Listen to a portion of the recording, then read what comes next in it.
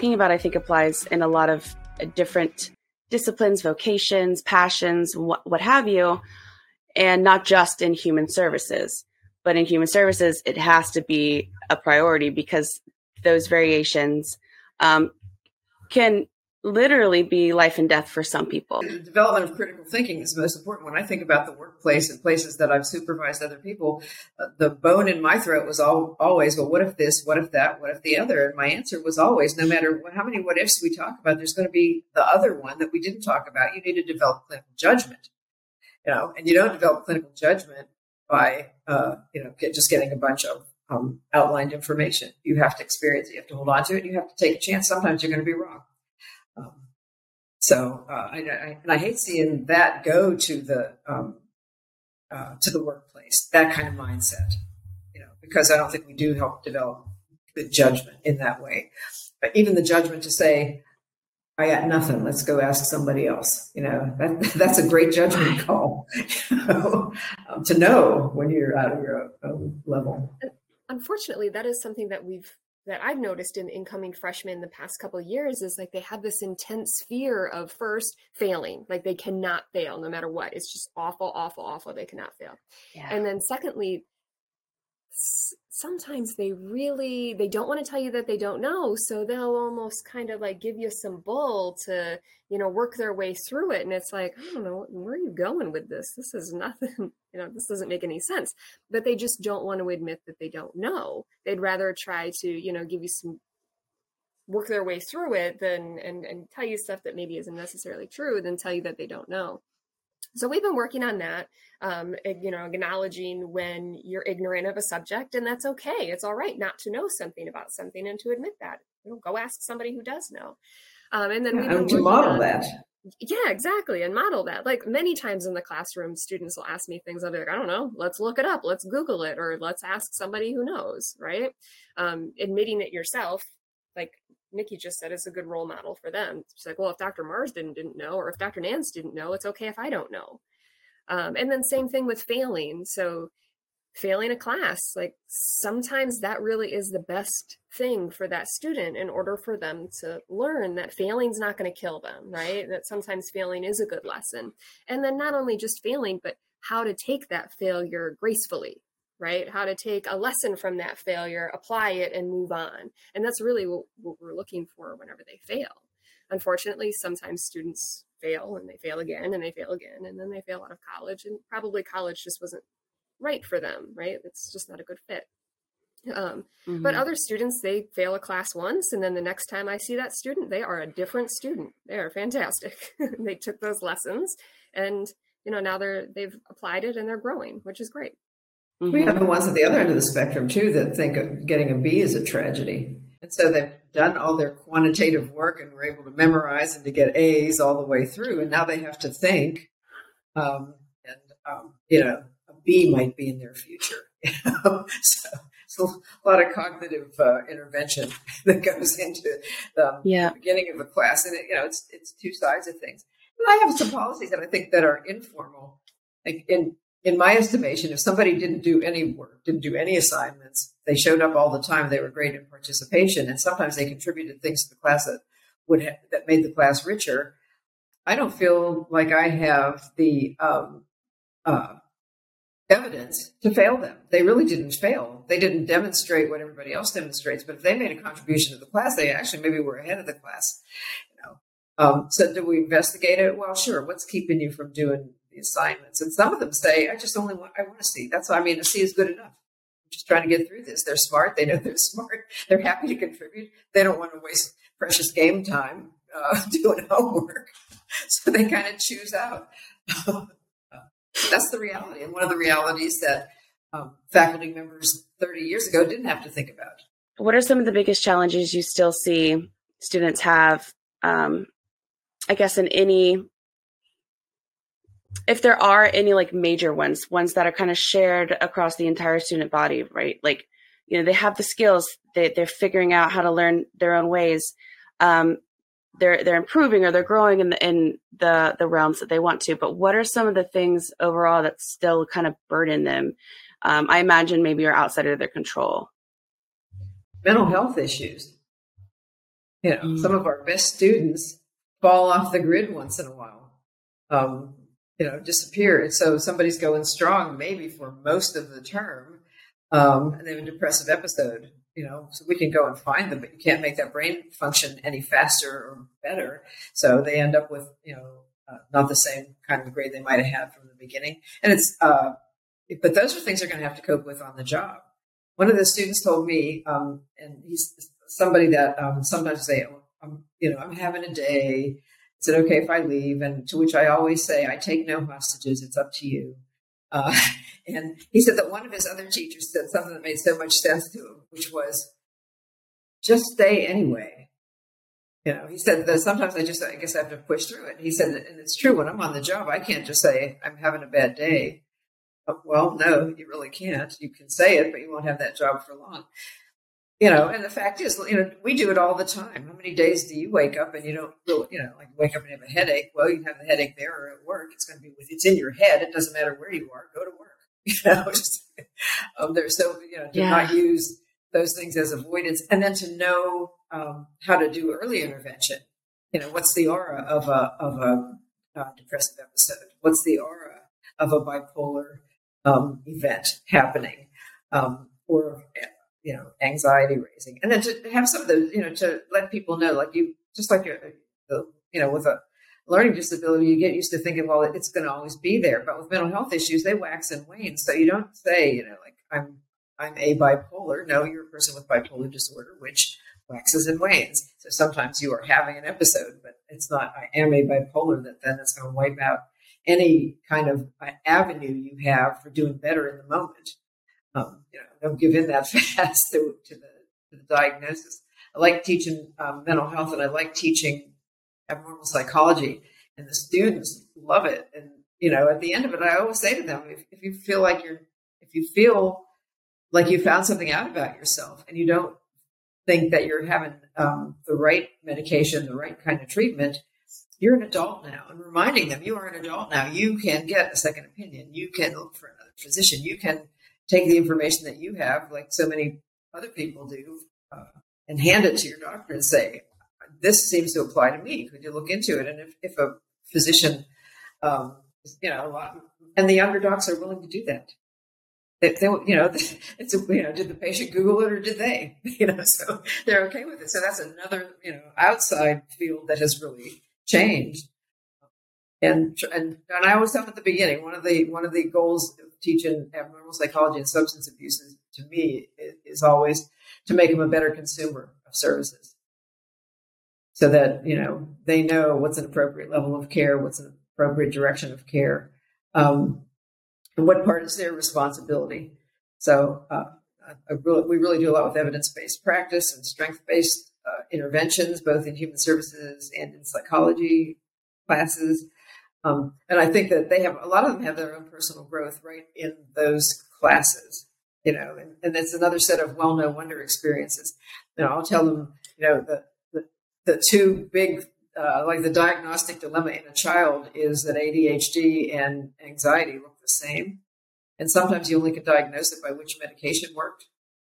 And it doesn't mean you're being a guinea pig. It means we're doing a rule out, not being a guinea pig, and just changing that mindset, because, a lot of times parents have instilled that, well, they're not a guinea pig. They tried this and it was wrong, so they didn't know what they were doing. Kind of victim mentality. So teaching people to think in a different way. And I think, so mental health issues would be, in my opinion, I don't know, I'm sure there are tons of other things, but that's the one saboteur of just a success that's strong and really dug in. Just to kind of piggyback off of what Nicki was saying, I agree totally. Mental health issues is probably one of our bigger concerns, and something that we really work a lot with our students. Similarly, I would say just helping them manage their stress, if they have a mental health disorder or not. A lot of our students just really do not handle stress well, and when they do try to handle it, they have terrible coping mechanisms. Like they rely on their parents for certain things. Well, if their parents aren't there, or they're 3,000 miles away, that's really, really hard to do. So trying to teach them new ways to manage their stress, or more effective ways to manage their stress. One of the things that I push really hard in all of my classes is mindfulness. right? Trying to be in the moment, trying to live in the moment. And then that helps you, regulate your stress. When you're more aware of what's going on and what might stress you out, you could avoid those things. Or if you know a big assignment is coming up, how to manage your time effectively so you could get that done. Those types of things, just helping them regulate their stress. And another thing that I've seen over the years, which isn't like a huge deal, but it definitely plays into a little bit of the stress that I see on campus, is students like coming to college with an expectation of, this is what I'm going to get my degree in because my parents want me to get this degree. And then I'm going to go do this because this is what my parents want me to do. So trying to get them to understand that, yeah, that's perfectly acceptable to do that, but let's explore some other options too, right? So maybe, your parents are really pushing you to go into business, but you're like not engaged with any of those classes. Like you think that they're boring. That's a sign, right? That maybe business isn't a degree for you. Maybe you can go and explore something else. Maybe you're really into computers, or maybe you're really into human services, right? So, and then encouraging them to have that conversation with their parents and how they can have that conversation with their parents. It's really difficult, but I do see a lot of students coming in getting really, really stressed out because their parents have these expectations of them, and then them feeling like they're going to let their parents down, they're going to fail, that type of stuff. So just helping them manage that as well. I love that. I love that you say that. College is not the place to go if you want to listen to your parents. It is not the place. It is a Pandora's box of self-discovery, and that goes across the board. I mean, yes, you understand who you are, but everything you try to do and learn, even if you don't expect it, or you do, is going to push and challenge against someone else's ideas of what you should be doing with your time. I think it's hilarious that people parents have this mindset that they pressure their kids into having, like, be this, go be a doctor, go be a nurse, go do this thing. And they send them to college. Come on now. I don't know if you have never been before. And if not, that's fine. But college is the place where ideas are going to get crushed, molded, reformed, reshaped. And it's a huge burden to go in with some idea of what you're doing. We encourage parents to grow. Like, they aren't going to be the same in 4 years. Why would you be? And you should probably start to talk to them in terms of your plans in the future. Like, what are you planning retiring? Are you planning traveling? Do you have a career change coming? What kinds of things are you going to be doing? I had a mom not too long ago in one of the parent orientations who said, my son just doesn't want to talk to me. I call, I ask him how it's going. I get one-syllable answers. And I said, do you ever tell him what's going on with you? And she seemed like, no, I really don't. And I said, well, this is the time where you change that conversation. I said, is there anything that he was really helpful with for you when he was home? And she said, yeah, a few things. And I said, why don't you say, you miss having them there to do those things? I said, you have to be part of that conversation. I said, from his point of view, you're on the other end, like, attacking him with questions. I said, he shuts down more and more and more. I said, give him a little bit more of yourself. And I think that really is saying to her, you're allowed to have an adult conversation with your child. Let's start balancing the power in these relationships.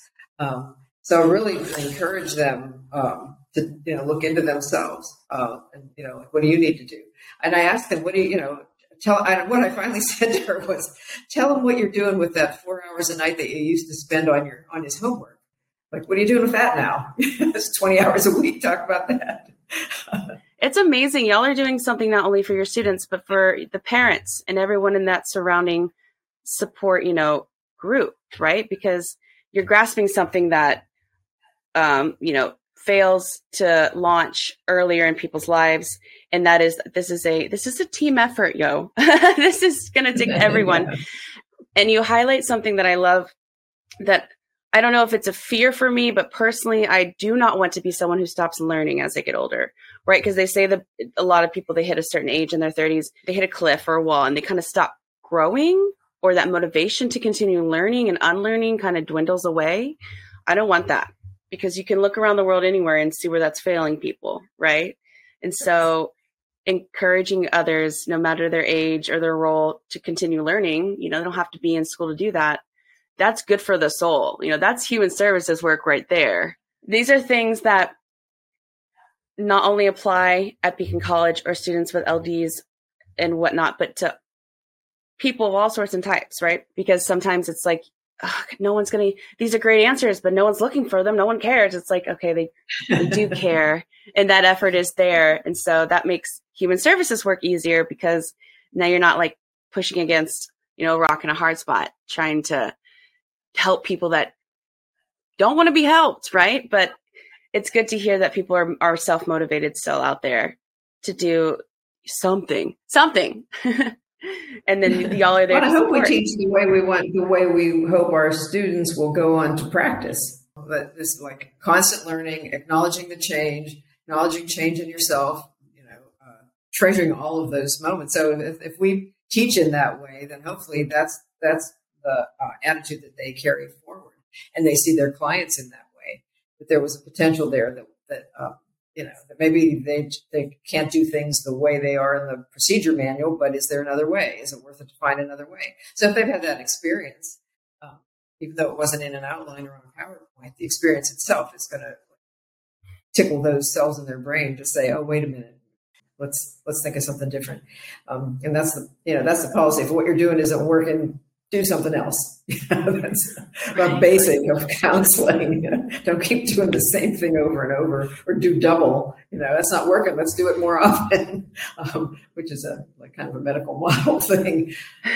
So we have, and it's the same in education. If this isn't working 2 times in a row, why are we going to do it again? Let's find a different way. So hopefully that's a mindset that they can take with them, as well as whatever information that goes with them. And then the same thing that we talked about earlier, role modeling, right? Showing them, how we continue to learn and grow as well, and then how they can do that as they get older too. So a lot of times in class, like I said before, I'll say, well, I don't know the answer to that, but let's figure out where we can find the answer. Let's find an academic source maybe, right? And then we can use that as an opportunity to talk about academic sources, and then we can learn other stuff along the way. So just show them, how many different ways and how many opportunities there are to learn things throughout the day. It can help get them more engaged with the material too, and just get them more engaged with learning and wanting to learn. I'm curious about the workforce. The field of human services, is it open? Is it malleable to students that are neurodivergent or experiencing something in that regards? Are you finding that when students maybe go to an internship, that they're stuck working with, like Nicki mentions, like processes that don't work, and they're having to work around those? Or are you seeing that there are employers and practitioners out there that are just as willing to adjust and find better ways of doing their own work as they work with students? I think we found most employers are pretty open, compassionate, empathetic. They want to learn about it. They want to know what they can do to help. Just yesterday, we were eating lunch with one of our former students who was talking about she changed jobs in the shift from her supervisor, how one supervisor was much more empathetic. This one's a little bit more strict. And she's like, but that's okay. It's a good opportunity for me to learn how different people, work and how to work under different people. So I think that supervisor that she has now is very, very understanding of Sarah's processing and that type of stuff. But anyway, for the most part, I think most of the employers that we've worked with and most of the places that we've worked with have been very excited to work with us, very open to working with us. The internships have been relatively successful. I honestly haven't heard anything bad. Have you, Nicki? No. I think employers, they don't live in a vacuum. They have a daughter, a son, a niece, a nephew, a brother, or sister themselves that has a difference. And most of them will mention that, I wish we would have had this for my son. I wish this, now that we're kind of like out, there's a lot of attention to ADHD, a lot of attention to ASD, and hopefully the specific learning disabilities will get that same kind of attention. So now that all that's out, I think people can, they have something that they can attach that to and have a motivation to make it better for somebody else. I know y'all talk to students a lot, and part of your job is advocating for students, and you have a passion for that. But those who you don't teach and that are watching this podcast, what is some advice you would give them in their journeys and understanding either their own neurodivergence or that of others, and how it relates to kind of the change that they want to see in human services? I guess you weren't your diagnosis would be, so aside from that, what's up with you? Don't march that ahead every time there's a party. Just march that diagnosis in. Find the other wound mates in the room. They can talk about that. Let's find the other parts of you. So that would be that you are not your diagnosis. That's a portion. I think that would, and so so keep looking. Go wherever you need to go. Do what you need to do. What would you be doing if you didn't have this? And what about this prevents you from doing that? So those kinds of conversations. Definitely. I would say more self-discovery, learn about yourself, find out what you're really good at. What are your likes, your dislikes, try new things. One thing that I really try to get my students to do is to approach every situation with an open mind, right? Don't go into it with expectations or judgment, but instead go into a situation with like, okay, what is this opportunity going to bring, right? What am I going to be able to learn from this? Instead of going into it being like, this is a waste of time. I shouldn't even be here. So being more open-minded, and along with that open-mindedness, be open-minded about yourself too, right? So really dig deep, try to learn about yourself. And then once you have a really good understanding of your own strengths and weaknesses and your own growth and what you need, then you can be a really good self-advocator. So then you can take that information, into any job or into any situation and be able to self-advocate for yourself.